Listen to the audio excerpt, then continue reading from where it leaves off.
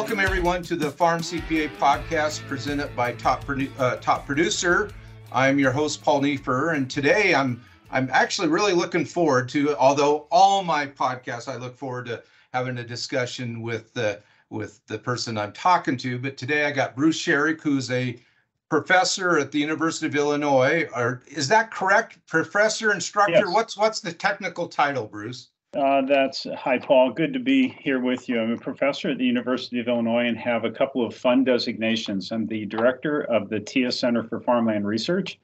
And then I kind of say, if you've been here long enough and done something long enough in one area, you often get a chance to hold a chair. And I have a professorship from Jerry Fruin, so I have a couple of extra titles, and it's just been a delight. I get to teach in the finance arena, work with our farm doc team, work with the Illinois Society of Professional Farm Managers, work with Senate Ag now and folks in DC on policy issues, crop insurance issues, farm finance issues. And I kind of like to say, if you're the last guy standing in the thing that you've done for 30 plus years, you get to meet almost everybody else in the industry. So been absolutely delighted to have that experience. Yeah, and we do have a farm bill. I might as well put you on the spot here. So what's the odds we're going to have a farm bill this year? Gosh, I don't put them, as a professional economist, you hope that your prediction record is 50%, the one hand and the other hand. But I think rather than predict when it will be passed, I guess I would comment that the emphasis on conservation, the emphasis on crop insurance, the emphases on things that have a potential positive impact on agriculture are probably the things that have the greatest support or most broad support. And we'll look forward to the debates. Everybody wants to talk about how to change the edges of programs, though, rather than wholesale solutions or deletions or additions. So I think it'll be a fairly comfortable, the components around SNAP will be heavily debated, as they always are, but I think the components around agriculture at least have some positive kind of momentum. As I think you and I may have been at the same meeting where I first learned of the composition of both committees completely and how many brand new folks there are at the table this time. So I think the educational effort to get everybody kind of on the same page, maybe a little greater than in past farm bills, but I'll remain a optimist until I've been given ample opportunity and reasons to not be. Yeah, I think the one thing that seems to be debating right now a little bit, and I think you're right, it's sort of on the edges, although it could definitely directly affect farmers, is they want to increase reference prices. The problem is you got to find the money to do it. So I just don't know if that's going to happen. Yeah, I think if you have reference prices so far below, the question about the relevance of reference prices, and personally, if I had to say where I would want to focus, I personally think crop insurance, some of the conservation titles are really key, but they end up becoming vehicles for a lot of other elements that are advocated for by regions. Yeah. And the problem with reference price tinkering at this point, from my perspective, is it begins a bit of a commodity battle, and parts of the country that are corn-based, soybean-based, rice-based, cotton-based, peanut, you end up with arguments inside the locker room, so to speak, around which crops should get the most benefit. And so I hope that's not where we go. I hope that we can have a more sane conversation about things that matter. But if prices are high enough that reference prices aren't relevant, to some degree, that's already the good news. Yeah, that's actually what we hope for. So, we've actually jumped into the conversation a little bit too quick. We actually need to, get your background, where you grew up, went to school, and so on and so forth. Well, it's not a super interesting story, and it's not a terribly uncommon story. I grew up on a small, highly diversified farm in the middle of Ohio. Had a family farm that was really designed by my parents to give us all work experiences in every possible venue of agriculture, so that we would have the opportunity to go to college and, have a choice. Would we ever want to try to become a farmer? And I was the youngest of four. We had a really incredibly diverse farm. I would, almost challenge people to come up with a more complex experience, because we were close enough to Smuckers that we had a couple of things we could sell there, like strawberries and green beans and cucumbers. And I really put myself through college with sweet corn. Yep.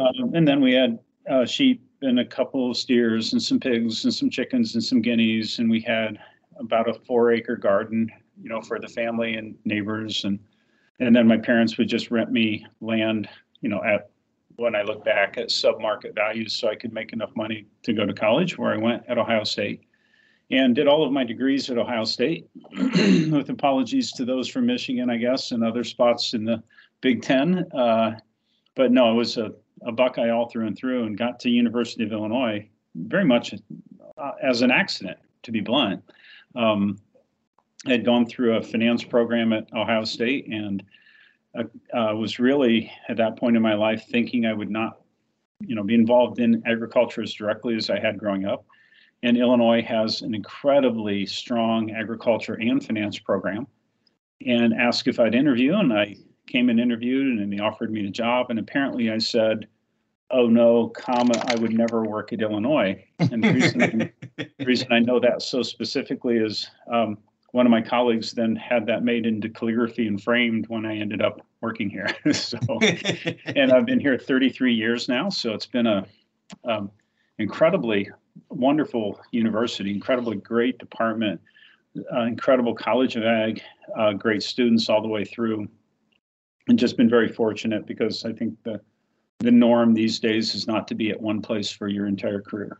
No, that's just like in basketball. I was watching the finals the other night, and they had Haslam on there for Miami. He'd been with the Miami Heat for over 20 years, and there's only been 3 players in the NBA to do that: Dirk Nowitzki, and then Kobe Bryant, and Haslam. So that doesn't happen very often.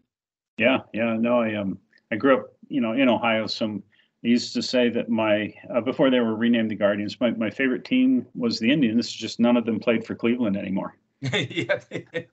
Yeah. And then, and since I now live near Denver, they won the other night, so that was good. So we'll see what happens.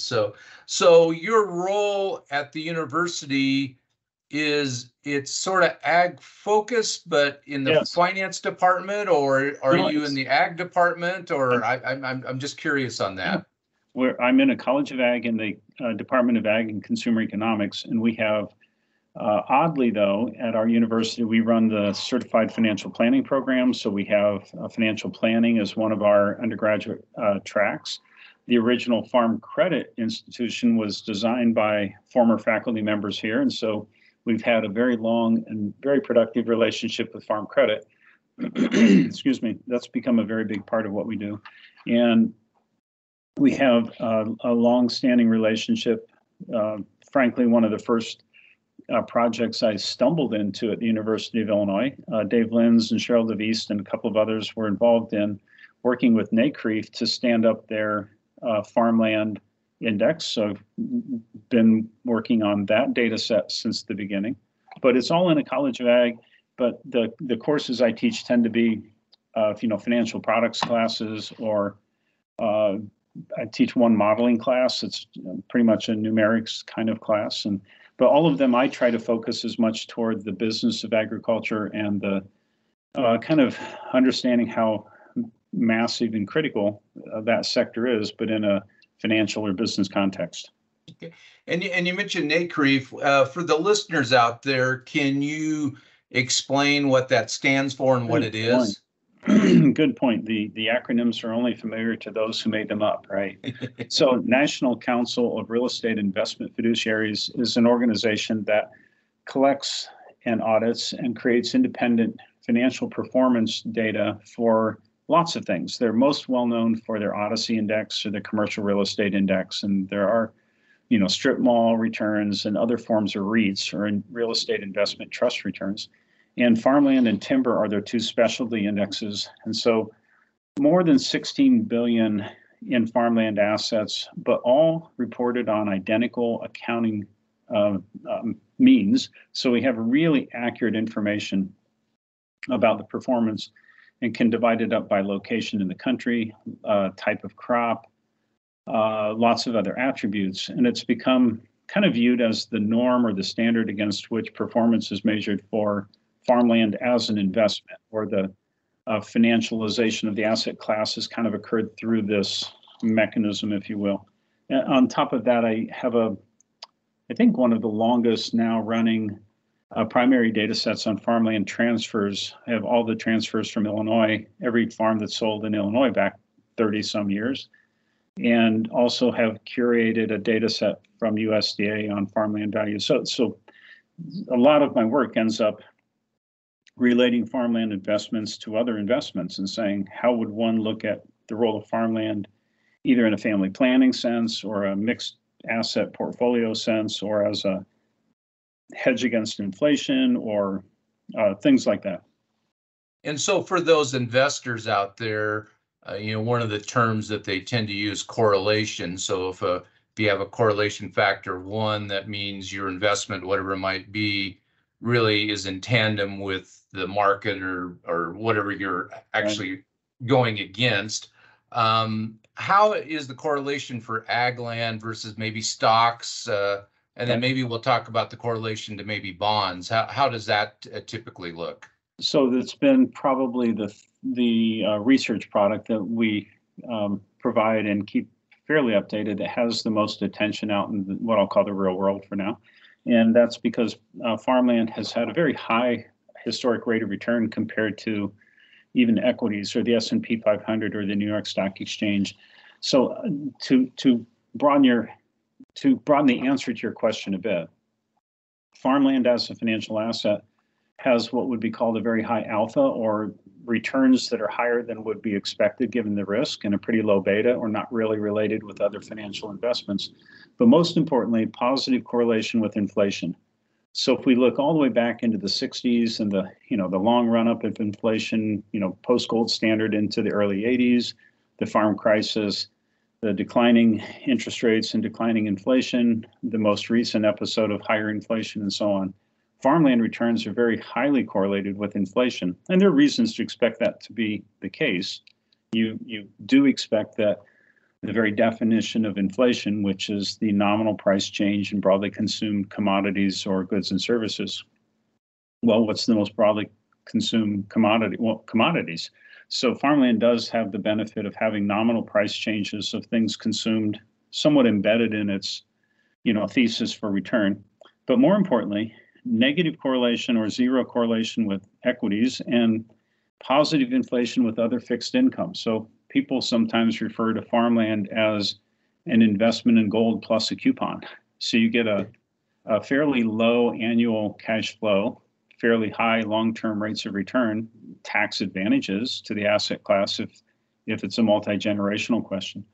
And I'm not sure if that fully answers your question, but if you then go one step higher and say, how does it work for, say, your retirement system to own, or your pension fund to own? It turns out to work very well as well because it's a long duration asset. Again, positively correlated returns with inflation. And then the final thing I'll say, I guess, on that is that the long-term thesis for both production of food and production of calories used in alternative or greener energy sources, I think that's returned some attention to the asset class as something that could be positively held in conjunction with other positions. And then within the ag sector, we have sort of what I almost call 2 classes of land. We have permanent crop land, apples or vineyards, et cetera. And then we have the annual or the grains and so on. Are those, is the rate of return similar on that, or is the maybe over time it's similar, but there's a bigger standard deviation between the returns? I'm just curious on that. Yeah, no, that's an absolutely perfect question. The annual returns to what you would think of as annual production crops, so corn, soybeans, wheat, things where it's essentially the crop is gone each year, have great stability. You get a cash return, and that cash return is pretty fixed because you generally will have a tenant, or if you're farming it yourself, there are ways of managing risk through crop insurance and other things. and long-term appreciation. There's a great quote all the way back in the late 1800s that says there are two sources of return to the ownership of farms. The first being the income from the annual production, the second being the growth of the value of the assets, and the latter will always be the greater. It's a great quote. Perhaps Morrow or one of the other early agriculturalists, but that's held true. And permanent crops, tree nuts and wine grapes and citrus and almonds, pistachios are the ones we tend to look at. Apples in the Pacific Northwest would be expected to have a higher total return through time and more volatility. One, because you have to replace the above ground assets. Two, because the, in a sense, operating company that has to live over top of it is not just an annual event. I think in the longest and most deep data sets, you'll find that to be the case, that permanent crops do outperform 1.5% to 2% perhaps over annual, but have higher risk. And then within NCREIF, there's a little extra heavy concentration of apples and almonds. And we kind of know the story. Almond prices had some tough times, and apple prices had, all the way back to the Alar scare, in fact, have had a couple of episodes that, varietal obsolescence issues that in any period of time might actually be pretty bad, but over time have done reasonably well, as your question suggested. So essentially, part of it is probably comes back to what's your risk tolerance, because like you say, there's definitely more risk with a permanent crop, and then also maybe your background, like you grew up on a diversified farm. I grew up on not quite a diversified farm, but I was, wheat, dry peas, green peas, barley, and so on.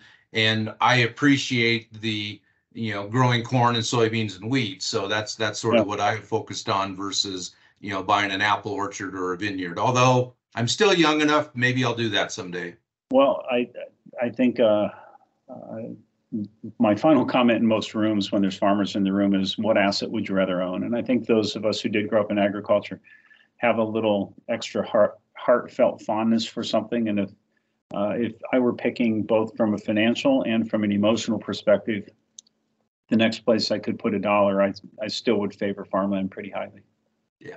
Plus that allows me to go out and ride the combine on my farm when we're harvesting it. So that's that's called my combine therapy. So that's pretty hard to beat. So well, Bruce, we're going to go ahead and take a quick break for a sponsored message, and then we're going to come back and dive a little bit into maybe the trends in the future, plus talk about interest rates and so on a little bit.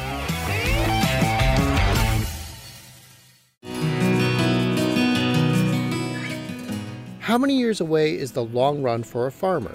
5 years? 10 years? Top producers like Hans Reinche of Blue Diamond Farming Company in Jessup, Iowa, know RoboAgri Finance shares his enduring vision for the future. Whether it's building our grain site or if it's purchasing the next field, we're able to turn to Robo as a trusted partner to help us get financing to make those generational decisions. With unmatched financial capacity, local relationship managers, and a global network of sector experts to offer market guidance, RoboAgri Finance provides enterprising farmers with a personalized approach to lending and financial services. Growing a better world together, RoboAgri Finance.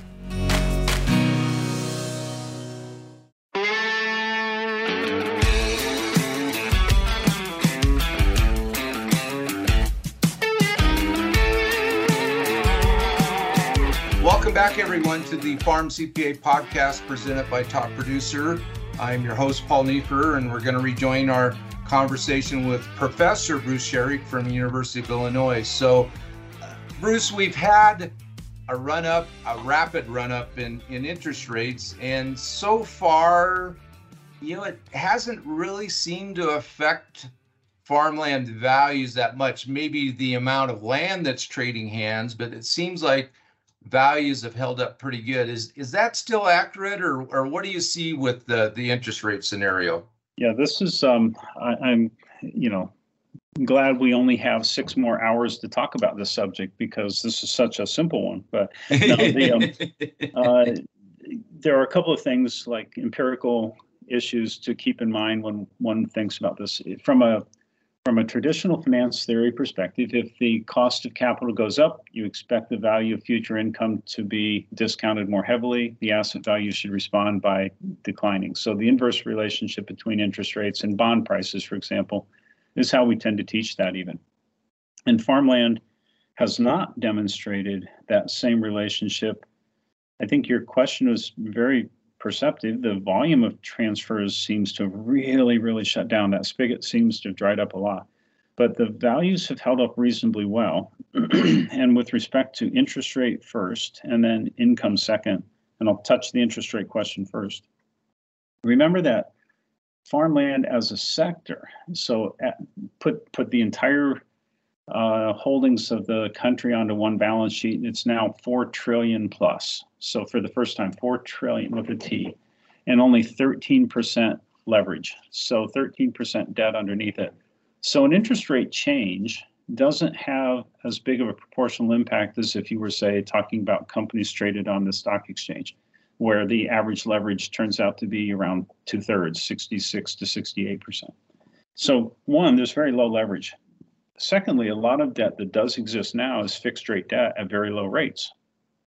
So in my personal case, I have a very low rate mortgage, and if the interest rates go up, all that really does is lock me into the existing one. The value of that debt, or the cost to me in a relative sense, went down. So increasing in interest rate environment when you have long-term fixed rate debt doesn't feel negative to me. It does lock me down though on transactions. And then for operating loans, I always think about it like in the middle of the country, suppose I needed $400 to put in an acre of corn, and the interest rate went up by 2%, and I have it for half of a year. That's kind of a bushel of corn difference. It's not as profound. I think the question, though, is long term. If interest rates persist at a level that seems, more normal to my memory, but very high relative to a period of time when the Fed was managing a lot of things by holding interest rates around zero, post-housing crisis through the pandemic, then I think we do have to say that the cap rates have to adjust somewhere. We have to have some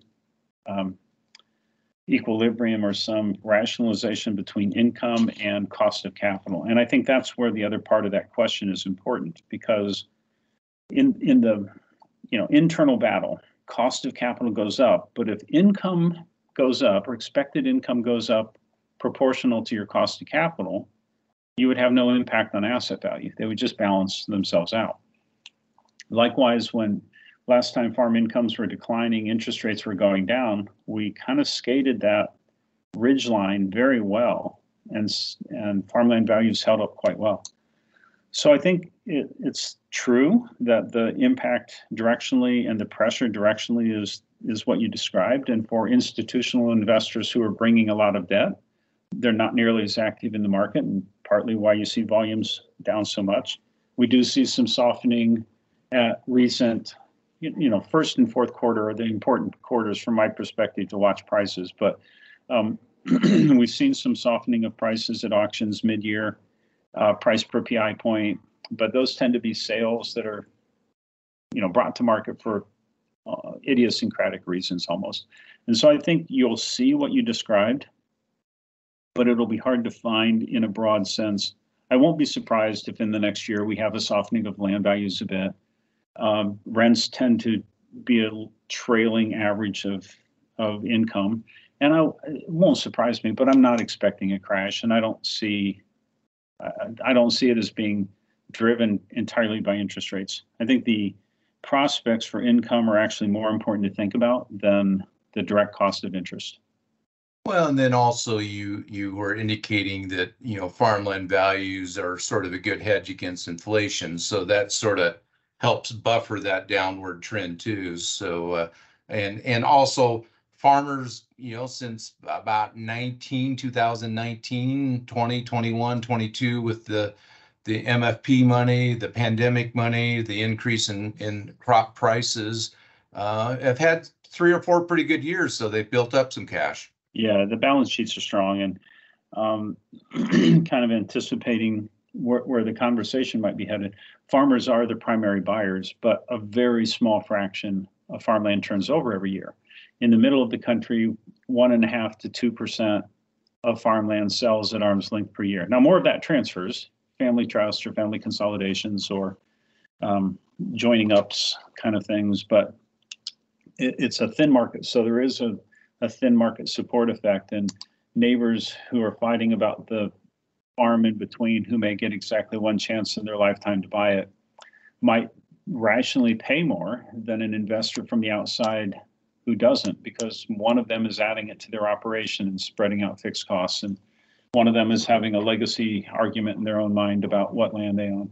And so I forget if it's a Will Rogers quote or Mark Twain, but the only land I want is the land that borders my own. Yeah. I think that does have some impact, but the primary investor and the primary buyer being the same person, if you're a farmland owner, investor, and operator, or if you have an outside institutional investor or a local investor who has no actual farming operations, those fractions move around a bit through time. And as markets get really thin and interest rates go up, you do see an elimination of some of the pure investment buyers. And speaking of those investment buyers, we have certainly seen more institutional, whether they're publicly traded or the family office or the large pension funds and so on. Do you see that trend continuing? Do you see it getting even more or less, or where do you see that going? Right. No, I mean, this is a great question, and it's always one that there's a great deal of sensitivity around. The Mormon Church has acquired a large number of holdings. The questions about foreign ownership really hit the news lately. Institutional investors, sometimes locally, you'll hear people really supporting them because it brings another source of capital for an expanding farm, or really objecting to them because there's a farm bought that someone thought they wanted to get. It's a heartstrings tugging question to begin with. But it's still the case that very, very high fraction, 96+% owned by families. And so when you see a report about corporate farms, I always ask the reporter, can you show me one of those, please? I haven't found one yet, frankly. And family corporations are often sensible business ownership structures to own a farm, but they're still family farm. So I think the trends in ownership are expected, continuing. Consolidation is continuing. Economies of scale still matter.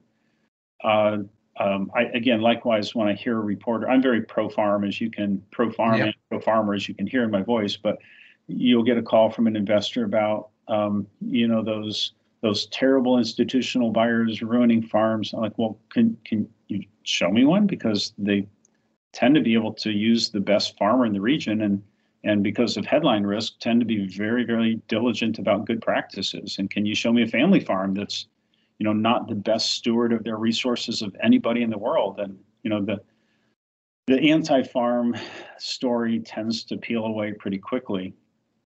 And the ownership so I've had a lot of interviews about foreign ownership recently because of the, Chinese balloon and the North Forks questions and relative to military bases and so on. But if you're careful about it and look at the data, it's almost rounding error. And China is essentially non-existent. There's almost no one from China. The folks who do have some foreign ownership are Canadians, which you expect. And the foreign ownership tends to be, through something like Weyerhaeuser or Georgia Pacific or forest lands, more than in farmland, in fact, or UK or the Dutch or Germans. And so I hope to just demystify that. And the trends I see are continuation towards larger scale, continuation toward more rented land, and kind of business practical structures or efficiency in operation tend to be the things that are winning out. Yeah, no, I totally agree. And then we also have to remember that we as Americans have invested in foreign countries, foreign farmland too. There's a lot of Americans down in Brazil and other countries, Australia. We can't just simply say not in our backyard, so to speak. But again, there are certain countries we'd rather not have in here, and I think we know who those are. Right. There's two comments, much more serious comments than perhaps I was saying. There is a maintained State Department list of countries that we have adversarial relationships with. And so to buy or sell at a corporate level with China, North Korea, Iran, and Russia, I believe, are the four currently. I may have that list wrong, but there are rules for that. But as you pointed out, Americans own far more real estate outside the U.S. than foreigners own inside the U.S. And it raises an issue of, is farmland distinct? Because residentially, we don't have that question at all. And I, in fact, had an interview on some radio station, and I just got eviscerated afterward for kind of making the joke that said, so in the U.S., we even have a TV show dedicated to helping people find foreign vacation lands, House Hunters International, And so what's unique about farmland does need to be part of the question if you're asking about foreign ownership. It doesn't apply to residential real estate or other forms of real holdings in the same way. And do we want to be, consistent and say that if we can't let others own in the U.S., we can't own as U.S. citizens outside of the U.S. because, as you pointed out, Brazil and Chile and Argentina to a lesser extent, and Australia, Eastern Europe to a very great extent, there are U.S. interests. But more importantly, I don't know how you disentangle it when it's held in a form like if you buy a share of Volkswagen stock and they own some developable land that's currently farmed. Are you a foreign owner? Yeah. Well, if you're a UK resident and you buy some Weyerhaeuser Pacific or Georgia Pacific or some Weyerhaeuser stock, you're now a foreign owner of resources in Canada and the US, technically. So those kind of questions, I think, once you look honestly and openly about it, become difficult to untangle. But more importantly, if free flows of capital are encouraged so that you end up with the most efficient ownership, the lowest cost of food, the greatest food security in the sense of production certainty. If a foreign owner bought a parcel in the middle of Kansas, I'm pretty sure the farmer's going to live in Kansas and the grain's going to go to the local Kansas elevator, and there's not going to be an impact on output prices.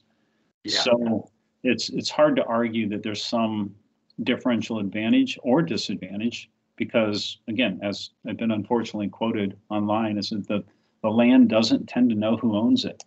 So, and weather doesn't stop, going over a parcel based on who owns it or a geographic boundary. So I think it's an issue that's gotten a little too much attention from my perspective. I know it's important, and there are real legitimate issues, and farmland does have community values associated with it and structural legacies that are important. I'm not disagreeing with that at all. But if I'm a farmer and I'm trying to get my operation expanded another, I need another 120 acres to justify this $1 million combine, having an owner who's willing to lease it to me, whether they're my neighbor, somebody from Canada, a pension fund, a religious organization, I just don't personally care that much who I got it from. I care whether or not I can get it at a reasonable price. I totally agree. Well, we could probably go for another, like you say, 6 hours on various subjects, but I do try to keep these to less than about 45 minutes. So we'll finish up with 3 or 4 questions I normally ask, and then maybe Bruce, you and I will have another conversation a few months down the road. Perfect. So, I always enjoy those. Okay. First question, who was your mentor? It may sound cheesy, but it's absolutely true. I have to say my dad. He was an absolutely remarkable human in every way that I can describe, but I say he was the original never know influence in my life.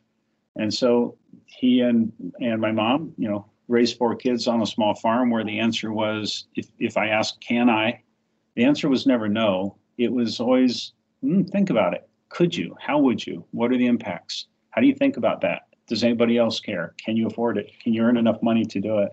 It wasn't, no, that's a dumb idea. So when I wanted to build a really light body tri-rod because I thought I could get more air jumping off the back of the bank barn than anybody else, the question still wasn't no. It was, would that be safe? Do you think you could do that? And will you check with me before you go the first time? And so, but he was a clever guy. We had a really nice farm shop, and two quick stories about him and why I admire him and viewed that as a form of mentorship is he thought if you didn't know the answer to something, it was your job to go get the answer. So the curiosity about solving problems and is quite experimental on our farm. We tried things that other people didn't.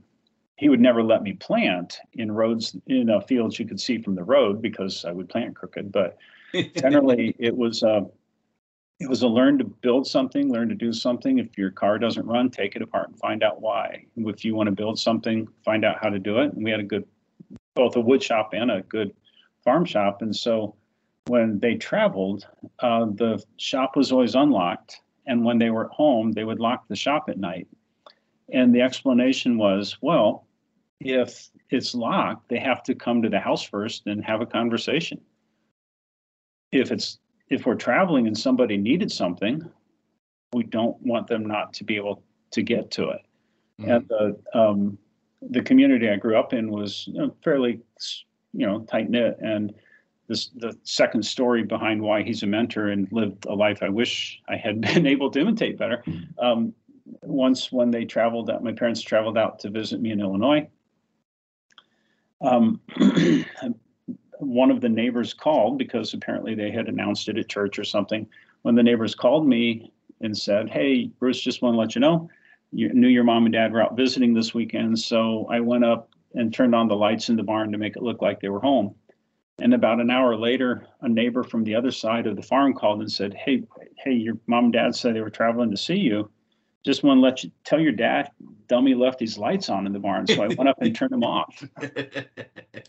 And so with your neighbors watching what you were doing and you helping them and being kind of raised in that kind of farm community, it was a question of what is your obligation? Well, your obligation is to do what you can for those who need something. And how do you learn something? Well, by doing.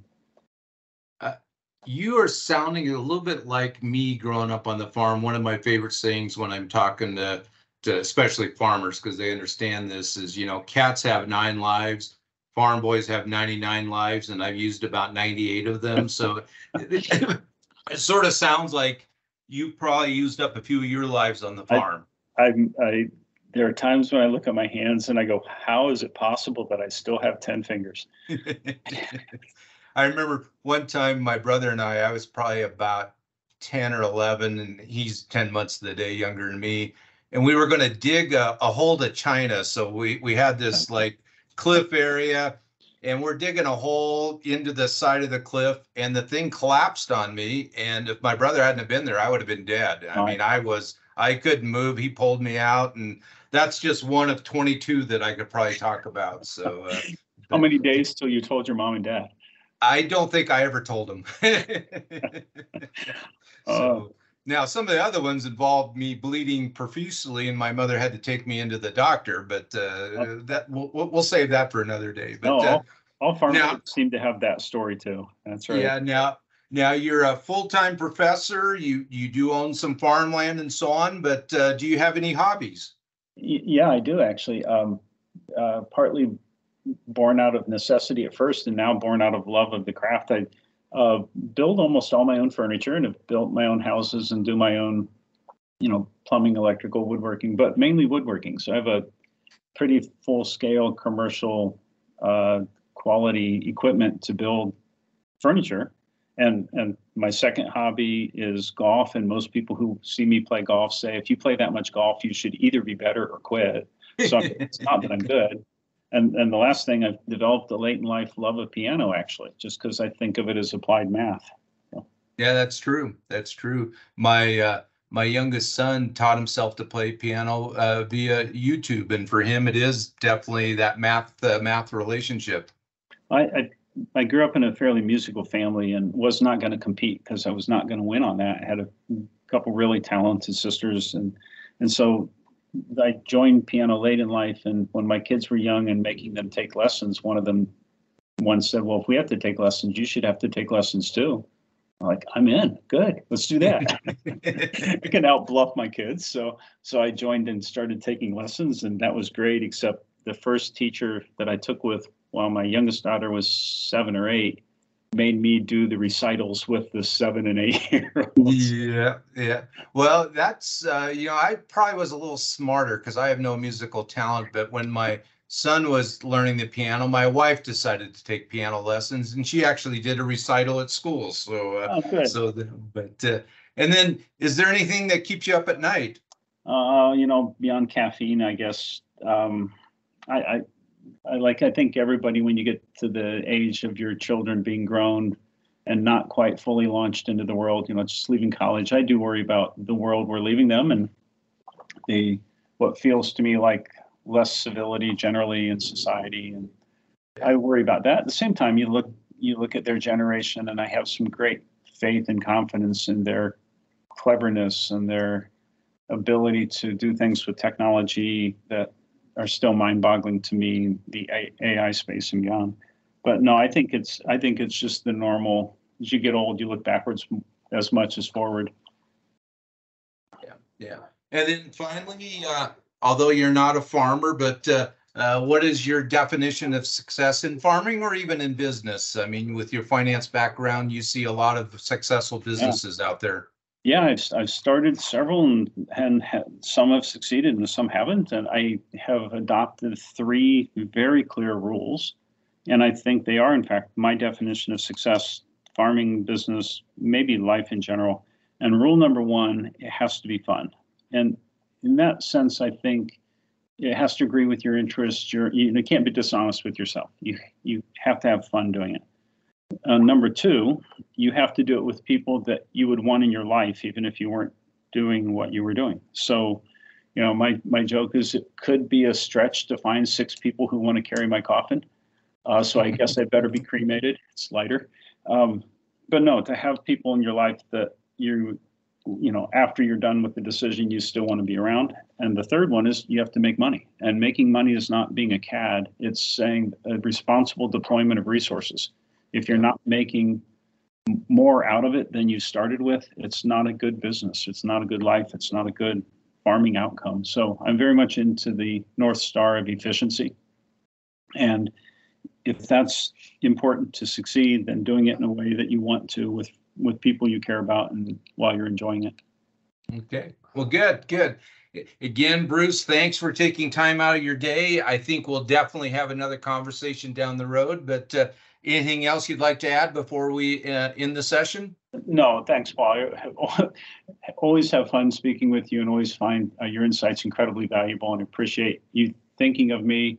I think you shared that this is somewhat over your 100th episode, which suggests to me that I'm glad that there were at least 100 other people more interesting than me, and I'm sorry you had to get this far down on the list to have the conversation.